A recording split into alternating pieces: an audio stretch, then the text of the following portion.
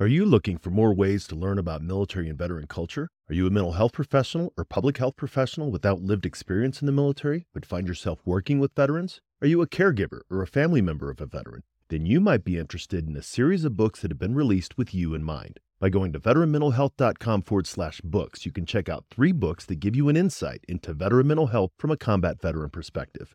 These books are a collection of short, consumable essays that discuss a wide range of topics related to mental health and wellness in post-military life. Head on over to veteranmentalhealth.com/books and check them out for yourself, or follow the link in the show notes.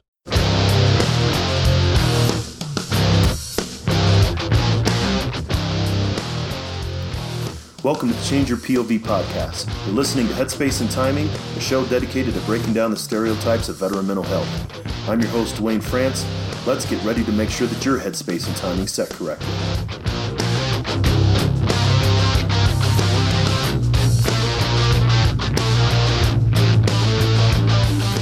Hey everybody, welcome to Headspace and Timing. If this is your first time listening, then thanks for checking us out.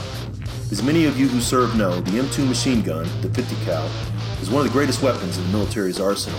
If the weapon's headspace and timing isn't set right, however, it's just a huge chunk of metal. Veterans can be rendered inoperable if their headspace and timing's not set correctly either. That's my mission here, to raise awareness about veteran mental health and reduce the stigma against seeking support. Each week we'll talk about different aspects of veteran mental health and interview mental health professionals that are working with veterans, service members, and their families around the country.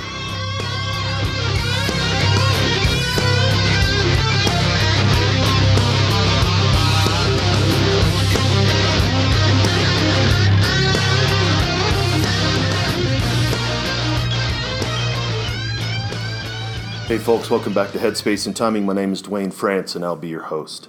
Every week I want to come to you and talk a little bit about some different things about veteran mental health and really talk about how we can change how you view veteran mental health.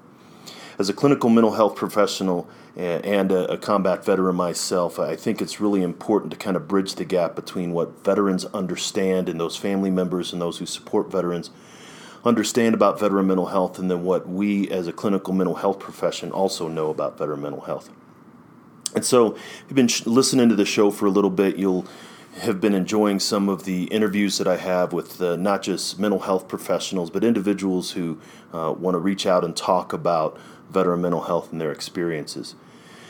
Today's episode is not going to be an interview. It's really going to be talking about some of the warning signs. You know, everybody talks about warning signs. What's the signs? How do we know? And this podcast is going to be based off of a post that I wrote earlier in the year talking about these warning signs.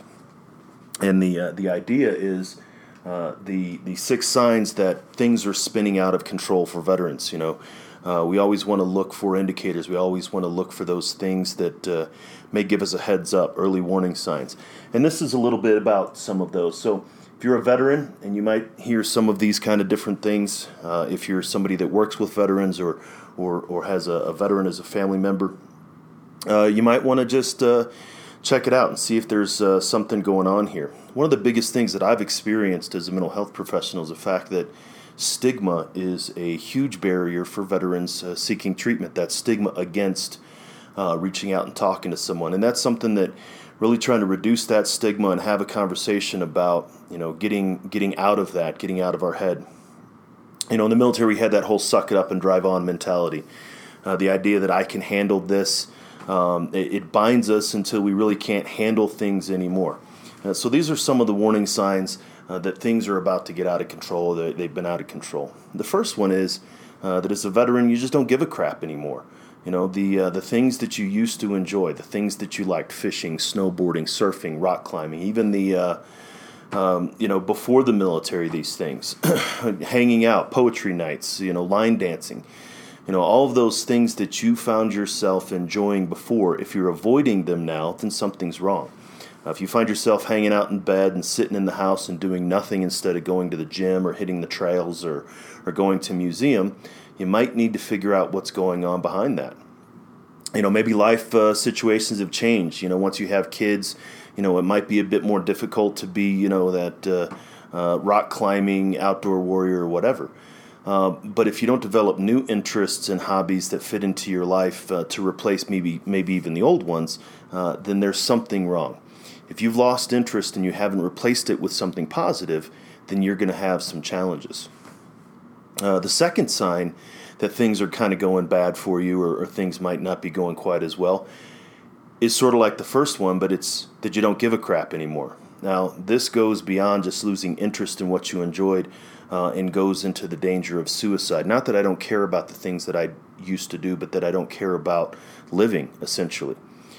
The danger of suicide in the veteran population is real. We hear it all the time. I've involved with an organization that's trying to develop a peer-to-peer support app called Objective Zero.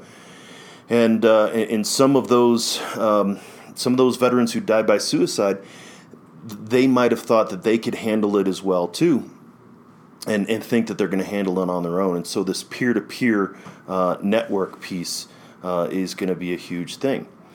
Suicide, and this is where, from a mental health standpoint, me as a mental health professional talking about suicide, many people who don't understand or don't think about it really think it's sort of an on and off switch. You're either suicidal or you're not. But suicide happens on a continuum. It goes from the vague, maybe it'd be easier if I wasn't here anymore, all the way to having the means and the intent to take your own life. Why wait until the clear contemplation is happening? If you start noticing those beginning signs, man, today sucks, or maybe it'd just be easier if I wasn't around, or things like that. Those vague thoughts are leading you down into the danger zone. Once you get beyond that into the very clear thoughts of I could honestly take my own life right now, or I have the means, making a plan, gathering materials for the plan, and then actually, contemplating putting that plan into action, doing it, all of those things. These are all different points in someone's thoughts and actions that they can actually reach out and say, you know what, this is going too far. Some veterans will have that the thought comes in their head for whatever reason, whether it's depression. And of course, we've all heard about some of the medications that might induce these suicidal thoughts. Once these thoughts come in, and many veterans will react to it and say, holy crap, that's not me. And that's a lot of times the veterans that will come see me as a clinician, that they'll be like, that's not me. That's not the way that I think, and so I need to reach out. And if you're afraid that you're going to lose your security clearance or future job prospects or your freedom or your reputation, first, when you reach out, when you start to have these thoughts, the likelihood that the paramedics or the cops are going to be called are much less than if you have a clear plan. So if you reach out to somebody and say, I've just been having these really vague thoughts and it's starting to bother me. If you reach out to somebody at that point, you're not in imminent danger of self-harm, and that a mental health professional will be able to essentially work with you. Whereas if you wait all the way until the point where it's so critically beyond, then you're likely going to have to be put in a place where you don't have the ability to make those decisions for yourself, because safety is key. So everybody talks about, well, I don't want to call hotlines, or I don't want to talk to somebody and even just mention some of these vague things, because if I do, I will get locked up. And that kind of stigma, those signs that you just don't really care about life anymore, that's actually going to harm you more than it's going to help you. The third sign that something's really kind of going wrong is the fact that you give too much of a crap about things. So the first two is I lost interest in what I used to do. The second one is I really lost interest in life. But if you find yourself caring too much about things, this is the opposite of that first idea. If you find yourself getting too far into excitement, adventure, really wild things, you find yourself diving into and really going overboard with things, that's a sign that you might be spinning out of control. Skydiving is great. I jumped out of airplanes for the Army. I put people out of the airplanes as a jump master in the Army. I say 32 too many times or something. And there's nothing like the rush of jumping out of a perfectly good airplane. But if you're spending way too much money or way too much time chasing the rush, then there's a chance that you're going to crash, you're going to burn. Everything is about balance. If you're running and leaning forward, you find that you have to continue to run and lean forward to avoid falling. Sooner or later, you find that you're running too fast and you're going to face plant pretty hard. The fourth thing that I like to talk to veterans about, the fact that something is not quite right, is if something in your life has more control over you than you have over it. Now, here I'm talking about substance abuse. I know what you're thinking. As veterans think it all the time. I don't have a drinking problem. I've always been a drinker. Everybody around me has been a drinker. We work hard. We play hard. It's what we do, right? Those screening questions when we were in the military, how often do you have a drink? It always seemed that if you had more than 2 beers 3 times a week, you were labeled an alcoholic. Not me, laughing at anybody who would pass out after a couple of beers, couldn't hold their liquor. But if you can drink a handle of vodka without batting an eye, or a suitcase of MGD or PBR, a mini keg of some microbrew, then things have gotten way too far out of control. Any time that you lose time, blackouts, I don't know how I got here, even losing time in your life because you're hungover and can't get to work, something needs to change. Same thing with drugs. You find yourself spending more time and energy looking to make a score or going to, seeking prescriptions and things like that, than you are looking to make yourself better, then that's a problem. The fifth sign that things are kind of spinning out of control is that something in you has more control over you than you have over it. Now here I'm talking about emotions, fear and anxiety, anger and rage, sadness and depression. If you start to recognize that you can't seem to control your emotions and are instead controlled by them, then it's time to talk to somebody and figure out what's going on. Sometimes there's a lack of awareness of what triggered the disruptive emotion, and that trigger could have happened 6 hours ago or 6 years ago. If you find yourself flying off the handle at things, toys on the floor, significant other 20 minutes later than you expected, then there's probably something that's going on that needs to be figured out. And of course, the sixth sign of the fact that things are starting to spin out of control is the fact that someone brings it to your attention. And this is about relationships, not just relationships with a spouse or significant other, girlfriend, boyfriend, what have you, but it's any connection to others, friends, families, co-workers, community. There's a couple of ways that people can bring it to your attention. They're going to come out and let you know, hey, brother, hey, sister, something's not right here. Something's not things are changed a little bit. When people start saying things like that and you find yourself having some of these other signs, you really need to pay attention. Coming out and letting you know, they're letting you know that, hey, I'm concerned. They can also let you know by not letting you know and just taking off. If you look up and see everyone else around you, maybe because of points, 5, 4, 3, or 1, the things are getting too out of control, or you just don't give a crap anymore. Which leads maybe to part 2, which you don't give a crap about life anymore. People will tell you when things just start to, when they leave, and that's another indication that something's going on here. If I'm losing relations, if I'm going through and people aren't hanging out with me and I'm losing friends, it's a good time to sit back and say, hey, what's going on in me? What's the challenge? If we don't. The problem is if we don't start listening to those in our lives who care most about us when they start to bring out the subject, then someone else is going to come into our lives that might care less about us and more about our behavior, like the police, like district attorneys or judges. If someone with a badge is bringing this to your attention, then you have really gotten too far. The fact is that you really need to pay attention to these signs sort of in your environment, because how well of a life, how enjoyable of a life are you actually living with all of these different things?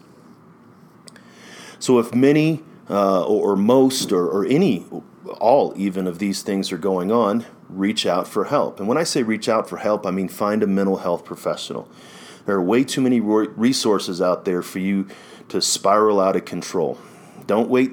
If you don't want to go to the VA because all they do is pump you full of drugs, first, how do you know that if you don't go check it out for yourself? And B, tell the doc that you want to figure out a way how to handle this stuff without your meds. Be your own advocate. Stand up, and not in an aggressive way, but just to stand up and say, hey, doc, I'd really prefer not to have to do this. I'd like to do something else. I want to figure it out without my meds.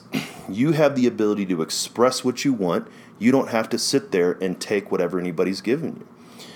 You don't have to put up with anything controlling you as long as it's within your power to change. So that's what you have. It's a short episode, but maybe a meaningful episode. Is 6 signs that things are spinning out of control for you. And just to recap them real quick, you don't give a crap anymore. You don't care about those things that you used to care about quite so much. The second one is you don't give a crap about life anymore, that life just really, you don't care. And of course, that leads to the epidemic of veteran suicide. The third thing is you give too much a crap about things. You spend too much time invested in things that are maybe not helpful to you, or you're going overboard. Anything that you spend too much time and your resources on is not always helpful to you. The fourth thing, something in your life has more control over you than you have over it. And I'm talking about, substances or things like that. Alcohol, drugs. Whenever we use these things to take the front of our brain offline, that's the part of our head that really controls the emotion. And then the emotional piece, number 5, something in you has more control over you than you have over it. And then number 6, when someone else brings it to your attention, either through a significant other or through, legal means or something like that. Of course, if you're still on active duty, and we do have some people that are still on active duty are starting to listen to this, chain of command. If everyone is in a high drinking environment and your drinking buddy comes up to you and says, "Hey brother, I know I've got, but you might want to slow down a little bit," that's something critical that you need to understand. So there you have it, 6 signs that things are spinning out of control. I want to thank you for taking the time out of your day to hang out and listen. The topic of veteran mental health is so important that it is the foundation of all of our success, as well as the cause of much of our failures. As you go through the week, just do a headspace and timing check and make sure that you're on point with where you need to be in your head. Make sure you reach out to us at either veteranmentalhealth.com or changeyourpov.com and let us know what you think about the episode. We want to change how you think about veteran mental health, and we can't do that if we're not having a conversation. So I'd love to hear what you have to say. Please take care of each other, and look forward to talking to you next week.